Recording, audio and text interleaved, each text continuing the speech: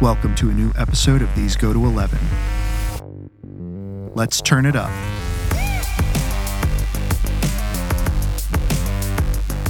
Hey everybody, welcome back to These Go to 11, an unchurchy conversation about everyday faith. Please make sure you like, subscribe, and review on your favorite podcast platform. This not only helps us to get our content out there, but also helps us to find out what you, our faithful listeners, think.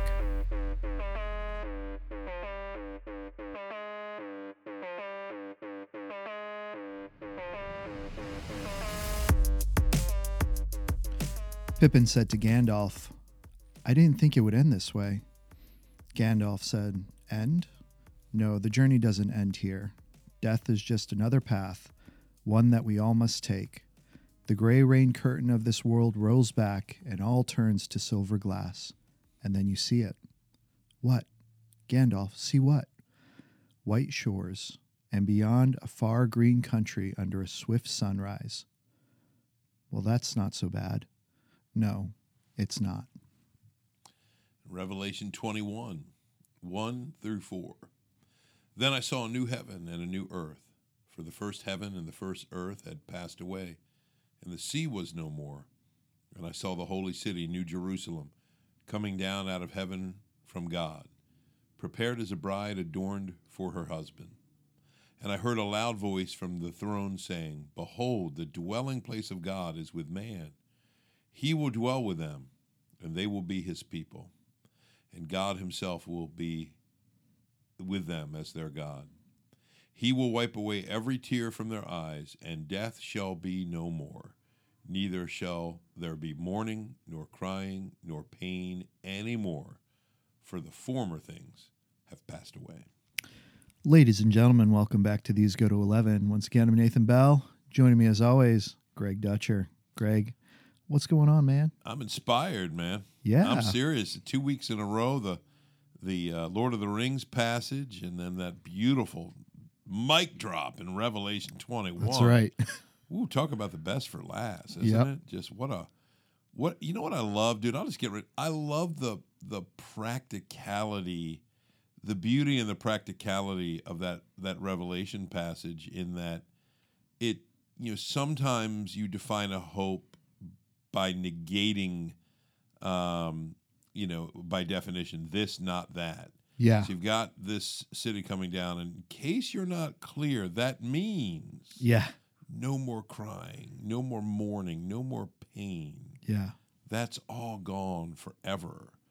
It's not going to come back in maybe a month or a year. Right. Enjoy this oasis. It's just so final, so beautiful. Dovetails so nicely with the Gandalf passage. You know, the seeing the silver glass, the green country, the sunrise. Woo. Yeah. Doesn't sound bad at all. Nope. And this is our third in our series in September on grief. And we spent our first talking about how we as individuals grieve. Yeah. We spent our second talking about what we should and shouldn't do as individuals for those who are grieving. And today is the hope that we have beyond our grief. Yes. Beyond this life. Because really, when you think about it, our entire existence is just one big Shakespearean tragedy. Right. Things started out so well and then got mucked up so fast. And it really, it should weigh on us. It should depress us. Yeah. And the good news, though, is the gospel that we don't have to live with that weight. We don't have to live with that depression. Yeah. Greg, you talked about last week just the unnaturalness of death. Oh, right. Yeah. That when God created us, he created us to live forever. Yes. Adam and Eve were supposed to live forever. We were supposed to join them in that, right? The creation mandate, go into the world, subdue creation, fill the world with people, and live forever and enjoy me forever, right? This is the first question of the Westminster Catechism. Yeah. What is the chief end of man? To love God and enjoy him forever. Yeah. and we mucked it up. Yes. Can't do it, won't ever happen in our power. Christ comes down and he does it on our behalf. And now we have a hope and a joy to look forward to that one day will not include death. Yes. Yes. Well said, dude. It's why we see it, right? We say it all the time. Why the gospel literally is good news. Mm-hmm. It's an announcement from heaven to a messed up world Yeah. that would otherwise be a hell on earth and a hell beyond. It is just that broken, that sin drenched. It's you're right. It's a mess. So the good news is, not just God will mitigate against some of the extreme negative aspects of living in this world. He'll take the edge off the pain. The promise isn't ibuprofen or Tylenol, right? It's just a complete reversal. It's fairy tale like. Yeah. And we could say, it just sounds like a fairy tale. Or we could conclude, as C.S. Lewis did, that the fairy tales are an echo of the true story. And that's why every culture has so many of them. Yeah. Because deep abiding in the human heart is, I think, two things. One, a longing for this eternal, unbroken fellowship with those we love and the one who made us. And I think, for our purposes, a suspicion that something's off. Yeah. Something isn't right. And they go together. Yes. The longing is there. The suspicion is there because we're thinking, as Lewis said, I'm built for another world. Mm-hmm. And again, dude, I'll say, here we are, at the end of September, and in the time since my wife's mother passed, who was a mother to me in so many ways. I am still, not as much, but I'm still finding myself occasionally with this little disappear as soon as it appears thought, I'm going to talk to her. Yeah. I can call her. I bet she'd love to talk about this thing that happened because it was right up her alley. There's that sense, well, why is that sense there? Yeah. And I really believe it's because the portrayal of death in Scripture is not the natural conclusion. Right. It was a violent interruption of the plan. Now, God is sovereign over it. Yep. He's never threatened by it to be toppled or to be, scrambling and coming up with a lesser alternative plan. That's not the hope. The hope is that he knows it. He fully uses its horrible nature, and he superintends all the details associated with it to bring in good, light, glory, etc. Yeah. So that's what we get to talk about today. Yeah. All the good stuff, dude, the hope. Yeah. And looking forward to that because, you brought up Lewis, and Lewis he so eloquently takes us through this journey of, look at the nature of life and look at how things work, right? We have hunger. Yeah. And in order to satisfy that pain, that unpleasantness, there's something called food that we can eat. We thirst. Yep. And so there's something to satisfy that. Yeah. There's drink, there's water that helps satisfy that need, that longing that we get.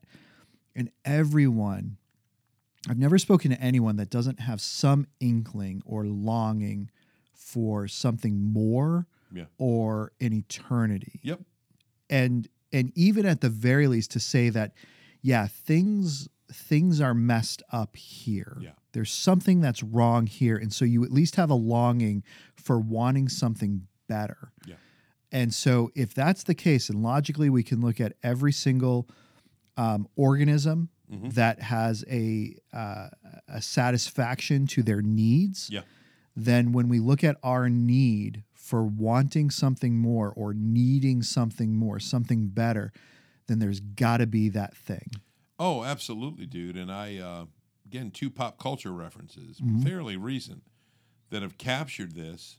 I saw Interstellar. Oh, yeah. This summer. Man, I like Interstellar. It's just a thoughtful movie, very very Nolan type movie. It's kind of quintessential Nolan. Matthew McConaughey, Anne Hathaway. But those two characters, when they're in flight going out to Saturn, I believe, to look for the wormhole that will somehow provide a passage to another world that can save humanity. Of course, they're having the deep end of the pool conversations philosophically. And McConaughey is trying to be the good humanist, secularist that science should lead him to be. But Anne Hathaway's character, who actually loved one of the explorers and astronauts who may be out there in an unseen world yet, they have a conversation about love. Mm-hmm. And she says, "What do you think about love?" And he goes, "Well, it's a social utility. I mean, we use it for connection. We use it for reproduction. We use it, he just sort of gives the," and she says, "Right, I understand." She says, "But we love people that have died," which he doesn't have an answer for. She goes, "There's no social utility in that. Yeah. There's no practice. So what is that?" And he doesn't really have an answer. And then, dude, I go to, a few years later, WandaVision. Yeah. That beautiful little gem in that story, which I've actually seen now, or in that, which I think is original to that show, where Vision is comforting Wanda Mm-hmm. on the loss of her brother, who has died, and some other losses too. And she talks about how painful grief is. And remember, he defines it. He says, "What is grief if not love persevering?" Mm. I love it. Yeah. It both are saying the same thing. Is it really natural? Yeah. Why doesn't my love die with the person who dies? Yeah. It made sense when they were alive. It's socially useful and brings connection and communication and some of life's finer gifts. But when they're dead, okay, good. That's no longer need. That's not how it works. Yeah. We grieve. There's a deep sadness in our hearts because we long for more. So the question for us, dude, in our remaining time, the way I'm thinking of it is, I'd love to share some of the general hope that all Christians agree. But you know me, Nathan. I'm going to get that sneaky little minority view I have on how heaven works upon death in there. Yeah. So that I can add a little twist of lemon to this conversation. Nice. Yeah, no, I think that's good. I think where we start is our relationship, right? Because that's what we're talking about is grief. And you grieve because of what is lost in that relationship. Yeah. Right? So, I'm 13 years old, grandmother who had lived with us our entire far back as I could remember at that point. She passes away in our home, actually. Yeah. There's sadness there. There's grief that goes on there. Everyone comes around to mourn this life that once was. Fast forward, little over a year later, my father passes away. Yeah. And again, same thing, right? It's the mourning of this person who's just had such an impact, and that relationship that will never again be, at least on this side. Yeah. Fast forward, and what's interesting is Christ dies, so there's mourning, but then he comes back. Yeah. And the hope and the promise that we get is that relationship, when we eventually die, that'll be forever. Yeah. That will never again go away. And we're told that all of the other saints who have died, who have gone before, will be there too. Yeah. That these relationships that we had, they're deeper than the grief. They're deeper than the death. That one day all of that will transcend into life eternal. And again, there will be no more tears. There will be no more grief. Yep. And that is something to look forward to.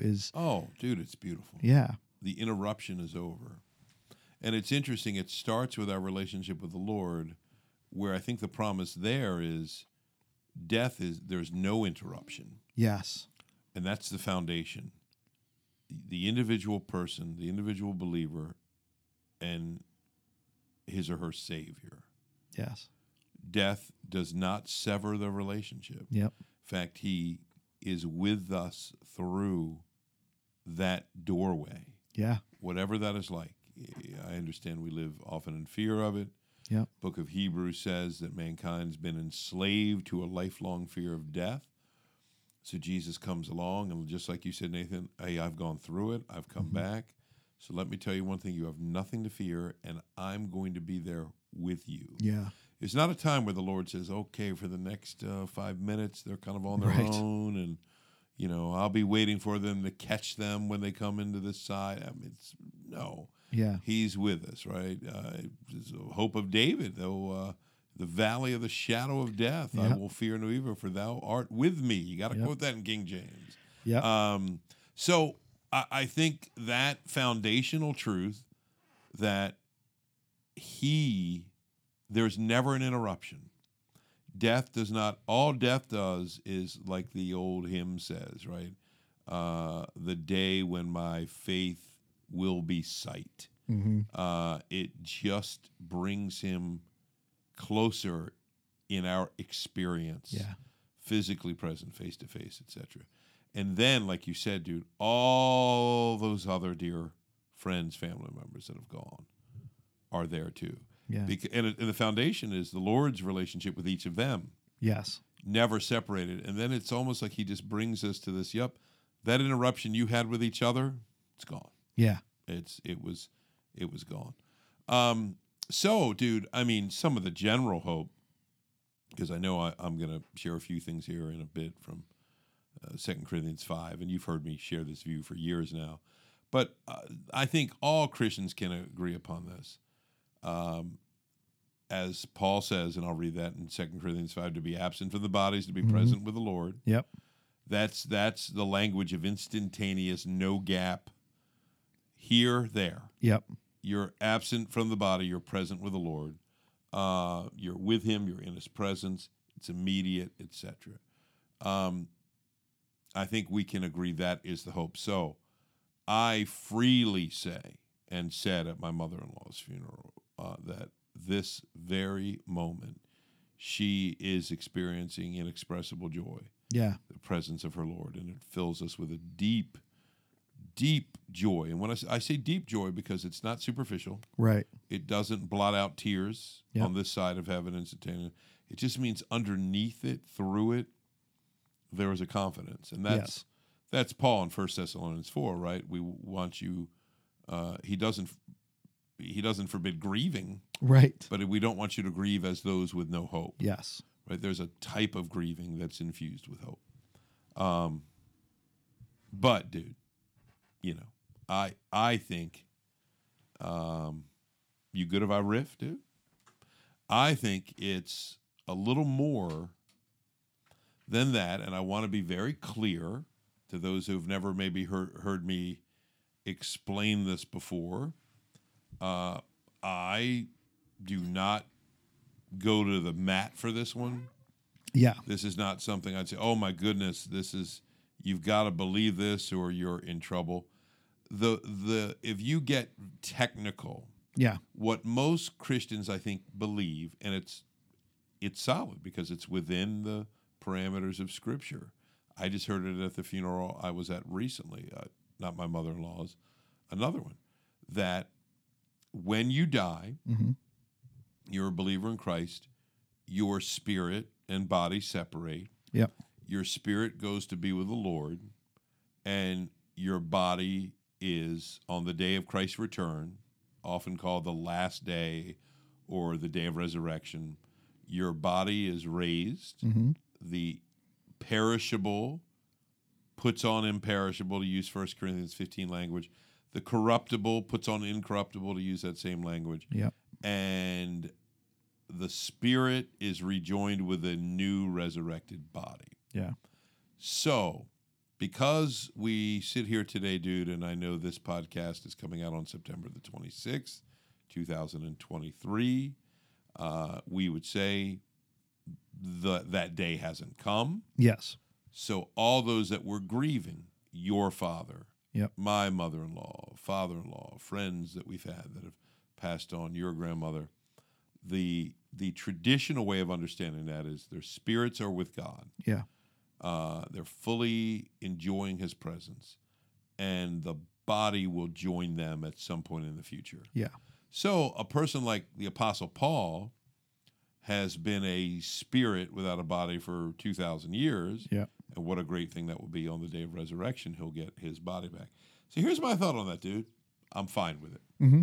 It maintains all of the hope of the gospel, Yep. all of the glory of immediate ushering into the presence of Christ. That's phenomenal. Leaves the wonderful truths of the resurrection in Scripture to be kind of, maybe you would call it a deepened hope. There's more good coming. Get all that. Somebody listening says, that's exactly what I believe. I say, here, dude, again, this is video. I'm giving the air high five. Yeah. Whoosh, psh, there it is. There's our high-tech sound effect. We're just high-fiving each other. I don't think that's how it happens, though. Yeah. I don't think that's how it happens. Yeah. So what I believe, Nathan, Yep. as you've heard me babble on for so many years, first influenced by Michael Rogers, who was my pastor early to mid-'90s, kind of right before Lisa and I got married and up to the point we got married and I went to seminary. He's the first person I ever heard say it. And then Arthur Custance, who was a writer in sort of Reformed Presbyterianism, I think influenced him. Few other places I found it. A seminary professor of mine that felt this way was the first person I ever heard argue this. Yeah. That when we die, Yep. yes, our spirits do leave, but they don't just leave space. Yeah. And our physical bodies, they leave time. Yeah. They leave time and go where in time? Well, when I say leave time, I should say they go forward in time. They leave this present time and go forward in time to that last day. Yeah. And on that last day, what's happening? There's an instantaneous resurrection body Yep. that believer experiences. Yes. So we've still got all the same ingredients. Immediate entry into the presence of the Lord. Yeah. The reunion with those who have gone before.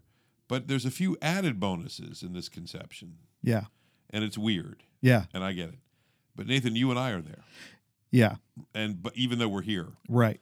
And so the way I think of it is that your father, my mother-in-law, Martin Luther, Matthew Henry, Billy Graham, the Apostle Paul, are all getting there at the same time. Adam and Eve. Adam and Eve.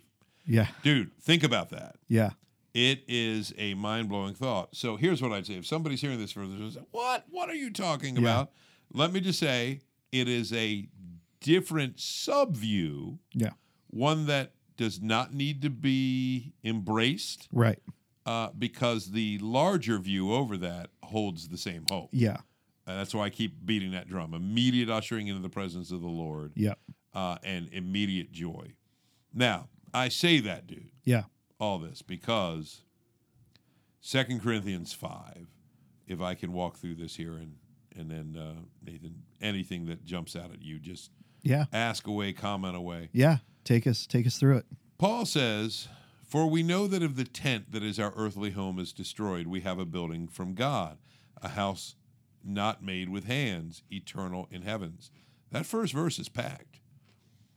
Clearly, the tent is the physical body in the context of 2 Corinthians 5, because he calls it our earthly home.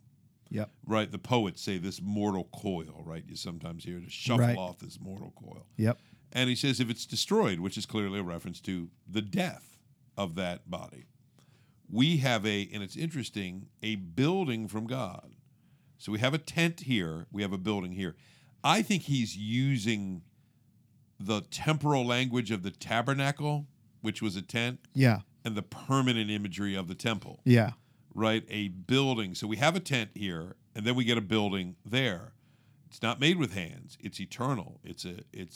I think this is his other way of describing what he does in 1 Corinthians 15, the imperishable body. Yep.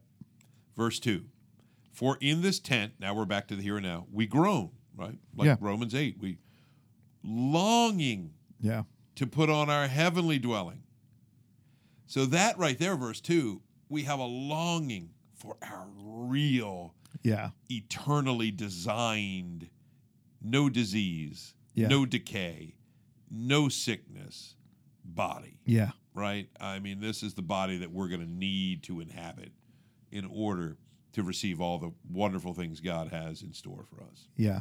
Then in verse 3, it gets really interesting. He goes, if indeed by putting it on, we may not be found naked.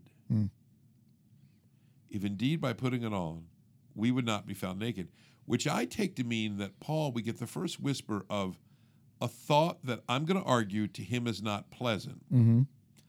What would it mean to be naked in this metaphor? I think he means to be a disembodied spirit. Yeah. So the concept that Paul, ironically himself, who I mentioned, has been up there for 2,000 years as a disembodied spirit, seemed to him to be an unpleasant thought. Yeah. Verse 4. And keep in mind, Paul is writing under the inspiration of the Holy Spirit. Yes. It's not just like Paul's thinking these thoughts in his head and he's, I agree. I think there's some insight that's going on from heaven here. I do too. And verse 4. For while we are still in this tent, we groan, being burdened. And it's just the human experience. Yeah. Right? The groaning, just like in Romans 8. Oh, my goodness, longing for the liberation. Not that we would be unclothed. So there it is again. Yeah. Which, again, the only thing I know that could possibly mean, and I've never been able to hear another satisfactory interpretation, is to be a spirit without a body. Yeah. But that we would be further clothed so that what is mortal may be swallowed up by life. Yeah. And then he goes on to say, he who has prepared us for this very thing is God, who has given us the Spirit as a guarantee. And then it's a little bit later that he says, yes, we're of good courage, and we would rather be away from the body and at home with the Lord. And so whether we're at home or away, we make it our aim to please him. So I think what Paul is suggesting there is that we get our new design body at death. Yeah. This idea of being found without a house. Yeah. Either, because if you think about it, it's neither. Yeah. In the traditional model, this is, I think, its weakness. Yeah. Which is the spirit leaves the body. You've got this body left behind. It is disintegrating. If it's in a grave or cremated, or you think of those poor people that were just decimated, just on 9/11. Yeah. Or in an explosion somewhere. Yeah. You've got that body that is breaking down molecularly, just never disappearing, but just uninhabitable. And then you've got this perfect body that we're waiting for on the resurrection day. We have neither in the traditional model. Right. We are disembodied spirits. And again, I say Paul wrote in Greek, but he thought like a Hebrew. Yeah. And the Hebrew world is wonderfully, surprisingly physical. Yeah. I mean, look at the Genesis account. Yeah. It is concrete physicality. This is good. This is very good in the Genesis story. The granular texture of all those details. Yeah. So all that to say, dude, because I'm just being mindful of time to drop this here. And maybe we could do a Q&A on this at some point in the future. Sure. Any of you say, hey, I'd like to drill down more on this. What about this? What about that? But I love the thought. I'm going to personalize it. This doesn't make it true. Sure. But I love the thought that when my father-in-law died 12 years ago, and Connie was with him. Yep. She was the last one in the room. I can say all this now. And I asked her one time, Mom, do you mind telling me what that was like? Because at that point, all the siblings, the kids left. Yeah. And they said, Mom, she said, yeah, let me just have this moment with you. Because the nurse had said, Steve's about to draw his last breath. And I just know she said the sweetest things in his ear about her love for him. Yeah. Kind of husband he was. How much she'll miss him. That she was going to be okay. You know, and now we know she had 12 more years before it was her time. Yeah. I love the thought that when Steve died in 2011, he opened his eyes. I believe see Jesus first. Yep. I really, dude, it's going to be hard to sell me on anything else but Right. that. But that nearest welcoming committee Yeah. behind him, around him, however that works, that he sees her Yeah. right away. So for her, she lived the absence here. Yeah.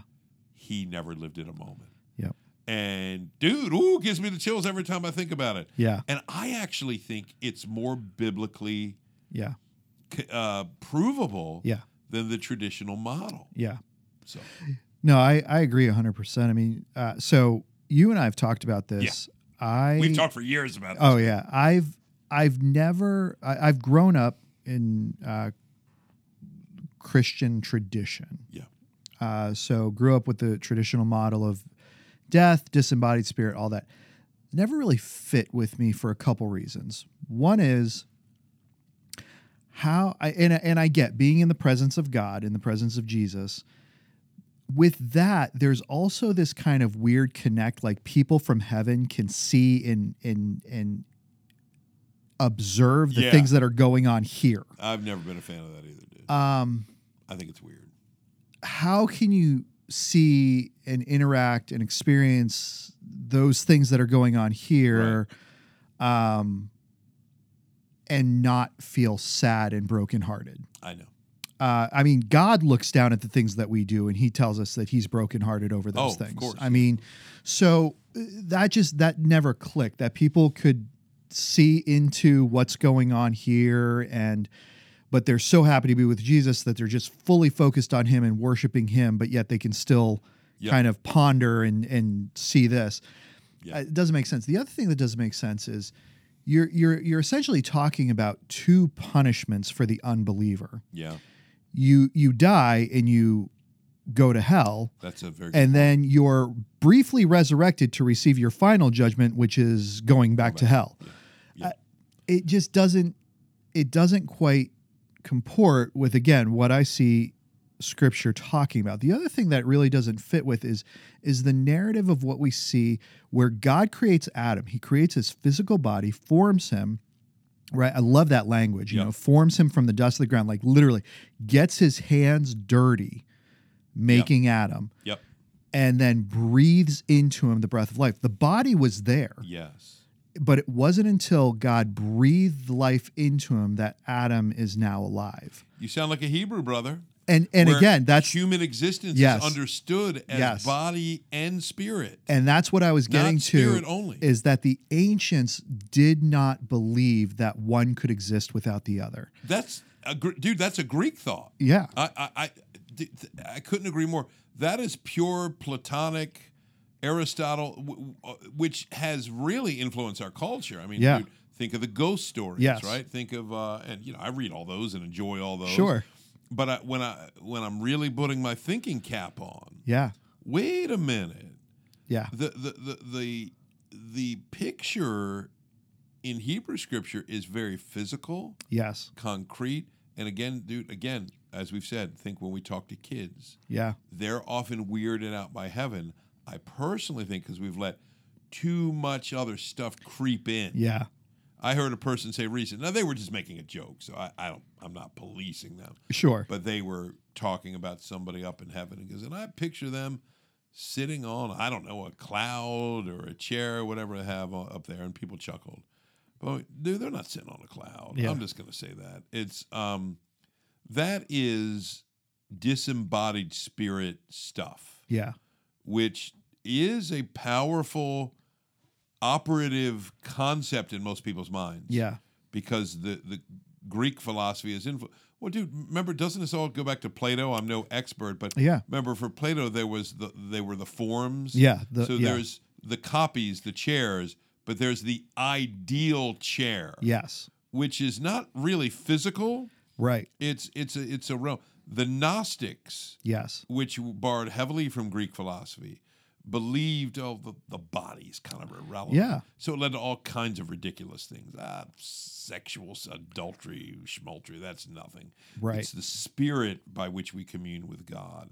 It's a very kind of almost anti-bodily view of things, anti-physical view of things, but that's definitely not what we see in Scripture. Yes. And the hope of Easter is not that Jesus' spirit went to heaven. Right.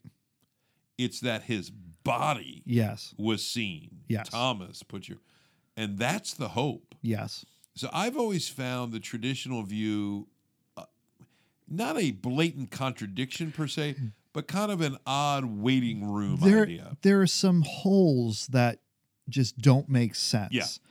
And so from that, I actually, growing up, went to a church fairly young where the predominant theological belief was soul sleep. Yeah. And for the longest time, that's, I would argue and defend that because I think that makes more sense that our body, we are not just up in heaven with God where, you know, we're floating around, but our souls are basically laid dormant until the body and soul can be united together. Yeah. And to me, that made more sense. And then you and I had this conversation. And as a person who enjoys not just science fiction, but science. Yeah. And that concept of time, I think it combines everything that we see in Scripture, right? We know that from before the foundation of the world, God chose me. Yeah. But the only reason he could choose me is through the blood of Christ that had not yet come at the foundation of the world. Yes. And we see that Moses and Elijah come back and meet Christ on during the Transfiguration. Yeah. There's some things that are going on there, and we're not told that they're spirits. No. Well, if they're spirits, it's interesting because they're obviously in a form that they can be recognized. Yes. Peter even seems to. Now, part of that is he's never seen the Polaroid. I don't know that there were artistic depictions. There's some supernatural element. But the picture is physical. Yeah. See, dude, I'm glad you brought that up because I've had people that will say, Greg, I hear your view. I understand it. I think the appearance of Moses and Elijah disproves it because you've got people that went to heaven, right, quote unquote. You know, Elijah was carried up and Moses died. We don't, his body, we don't know where it's buried. So you've got them dead. And then here they are before the resurrection. I actually argue, like you do, dude, that their appearance, the way it's described in keeping with Jesus, seems, in Jesus' case, I think it's a preview of his glorified cosmic post-resurrection body. Again, God can do this. He's outside of time. And it appears to me that Moses and Elijah seem to share in that same glory. So I almost think Moses and Elijah get there at the same time. Right. Hey, guys, got a quick mission for you. Right. I'm sending you back into this key time. And again, the theological symbolism is rich. Moses, who represents the law, Elijah, the prophets, the law and the prophets on either side of Jesus bearing testimony to him. What's the voice from heaven? This is my son. Yeah. The law agrees. The prophets agree. The Father agrees. This is the one unique Son of God. If anything, I think that fits better in the model we're proposing. Because the reality is the other way. Okay, so now they've got their resurrected, glorified bodies. Yeah. Because again, if they were ghosts, I think we would hear about it. Because what happened when Jesus is walking on the water and the disciples think Jesus is a ghost? Yes. They're freaking out. Of course. Yeah. If they were disembodied spirits, the disciples would have been freaking out. Right. I mean, this is not people in the ancient world are not comfortable with ghosts. Right. It bothers them. Yeah. No, particularly Jewish people, dude. I couldn't agree more. It's a strange concept. They were not influenced as we were by Bill Murray and Dan Aykroyd and Harold Ramis, right? Right. Who are you going to call? So it's I'm with you, dude. I'll tell you the other thing that I like. Let me see if I can find it really quickly, because I know we're going to wrap up here. Yeah. Well, while you're doing that, like again, the idea. So they're going to be resurrected in these bodily forms, Yeah. and then that's going to be taken away until the judgment day.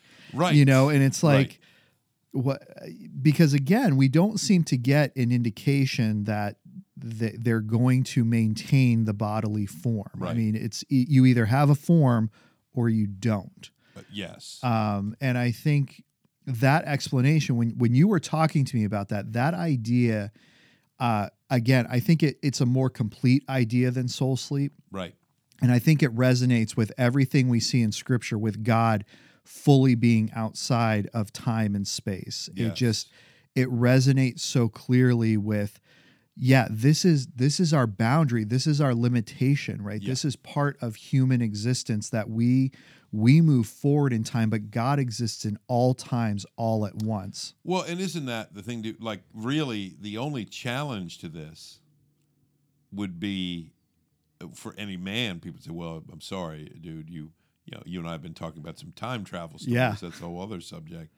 So it's fictitious, etc." But the only one I know of who would not be challenged by time, you and I are boxed into it, bro. Right. Can't do anything Yeah. about it. My beginning was 1970. My end, only the Lord knows. Right. And there ain't anything I'm going to do about it. Yep. Can't go back to 1986. Can't go back to 95. Much as I'd love to reverse terrible, stupid decisions like we all would, you live with them and you're boxed in. Yep. God isn't boxed in. No. By time, as your point, he saves because he lives through it all. Yeah. He's not boxed into this linear thing. And I think, the fact that he's outside of time makes me think this is nothing for him. Yeah. To do this. Here, dude, I'm going to read it to you in two versions because people might hear it better in one. The end of Hebrews 11. Mm-hmm. I'm not trying to read too much in this. This I would put on par with a hint. Mm-hmm. Hebrews 11, the Hall of Faith chapter. You've got Yeah. the Moses, Abraham. You've got all the greats, David. You've got the end. They went about in skins of sheep and goats, destitute, afflicted, mistreated, of whom the world was not worthy, wandering about in deserts and mountains and dens and caves of the earth. All the saints that have come before. Yeah. A whole Old Testament history. And then he says, and all these, though commended through their faith, Hebrews 11:39, did not receive what was promised. Verse 40, since God had provided something better for us, that apart from us, they should not be made perfect. That's interesting to me. Yeah. Or let me read it in the NIV where it puts it more positive. These were all commended for their faith, yet none of them received what had been promised, since God had planned something better for us, so that, and it puts it positively here, only together with us would they be made perfect. Is that a possible hint that we're all arriving Yeah. together? Yeah. So Abraham, we're getting there together. Yeah. Couldn't you see God just said, boy, I have a day, and it isn't just a staggered entrance policy. Right. Well, okay, we'll let you in 1,700. We're going to let this little group in. What if we all come flooding into that place? Yeah. Woo! Yeah. Dude, now, here's what I always say. Yeah. When it's my time, or if he returns and I'm wrong, I'll just be happy that I'm there. Right. And everybody come, hey, Dutcher, yeah, you really nailed that thing, right? I'll be like, you guys, yep, I butchered that, and dude, I will be happily wrong. Yeah. Because if the Lord is doing something else that I've missed, and I didn't connect the dots here. Okay, I see. But, so I want to stress that at the end. This is not something believers over which we need to divide. Yeah, Not even no. remotely. No. Right? I mean, I would just say if we want to have a fun little debate, Yeah. I think you and I both feel, dude, a lot more confident in this view Yeah. than I do the other. Sure. But again, it goes back to our first podcast when we relaunched. I don't accord this the weight Yes. of the deity of Jesus Yeah. or the sufficiency of what Christ did on the Yeah. cross for our salvation. Not even Somebody close. holds a gun to my head and says, I need to preaching the traditional view of it. Okay, Yep, I'm fine. let's I'll do it. Yeah, I still get to preach Jesus. yeah, Hope of heaven. I'm there. yeah, Yeah. I think that's a good way to conclude. And I'll say this, Nathan, to any of our listeners, because I know if you're newer, you say, "Oh, I've never heard this before." Boy, that's an odd view. Let us know if this interests you. We could always come back at this, revisit this with a little more clarity, maybe deal with some potential objections. Yep. What about this? What about that? Because there's a few that people have hit me with. I think that's a good point. Let's talk about that. But just thought we'd have some fun with that today. Yeah, absolutely. And again, the whole key of this is the hope that we have in Jesus. Yes. That, all of the sadness, all of the tears, those will one day be done away with. How we get there, how it happens. Yeah, let's have fun with it. Let's debate it. But the certainty that, as the creeds put it, he will come again to judge the living and the dead. Yeah. That we know for certain. Yes. Dude, 100%. But, dude, not to contradict any of those good points, but let's reveal a little inside baseball. Why don't we make this a really scintillating, provocative title like Greg thinks we've all got heaven wrong. Woo! There we go. Dude, that gets what kind of heresy is this guy shoveling? Right? And that way, dude, notice you can put yourself in there, dude. I'm trying to avoid you taking any more hits. Yeah.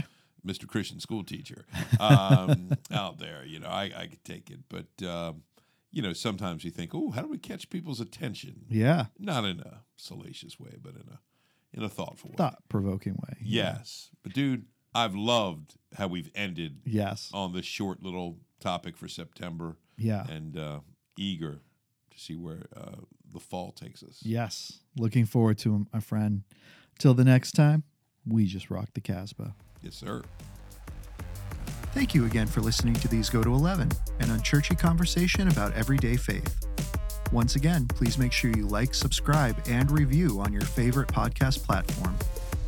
And if you ever find yourself in the Forest Hill, Maryland area, please feel free to stop by at 135 Industry Lane, and you can get all of our service times and information at christfc.org. These go to 11.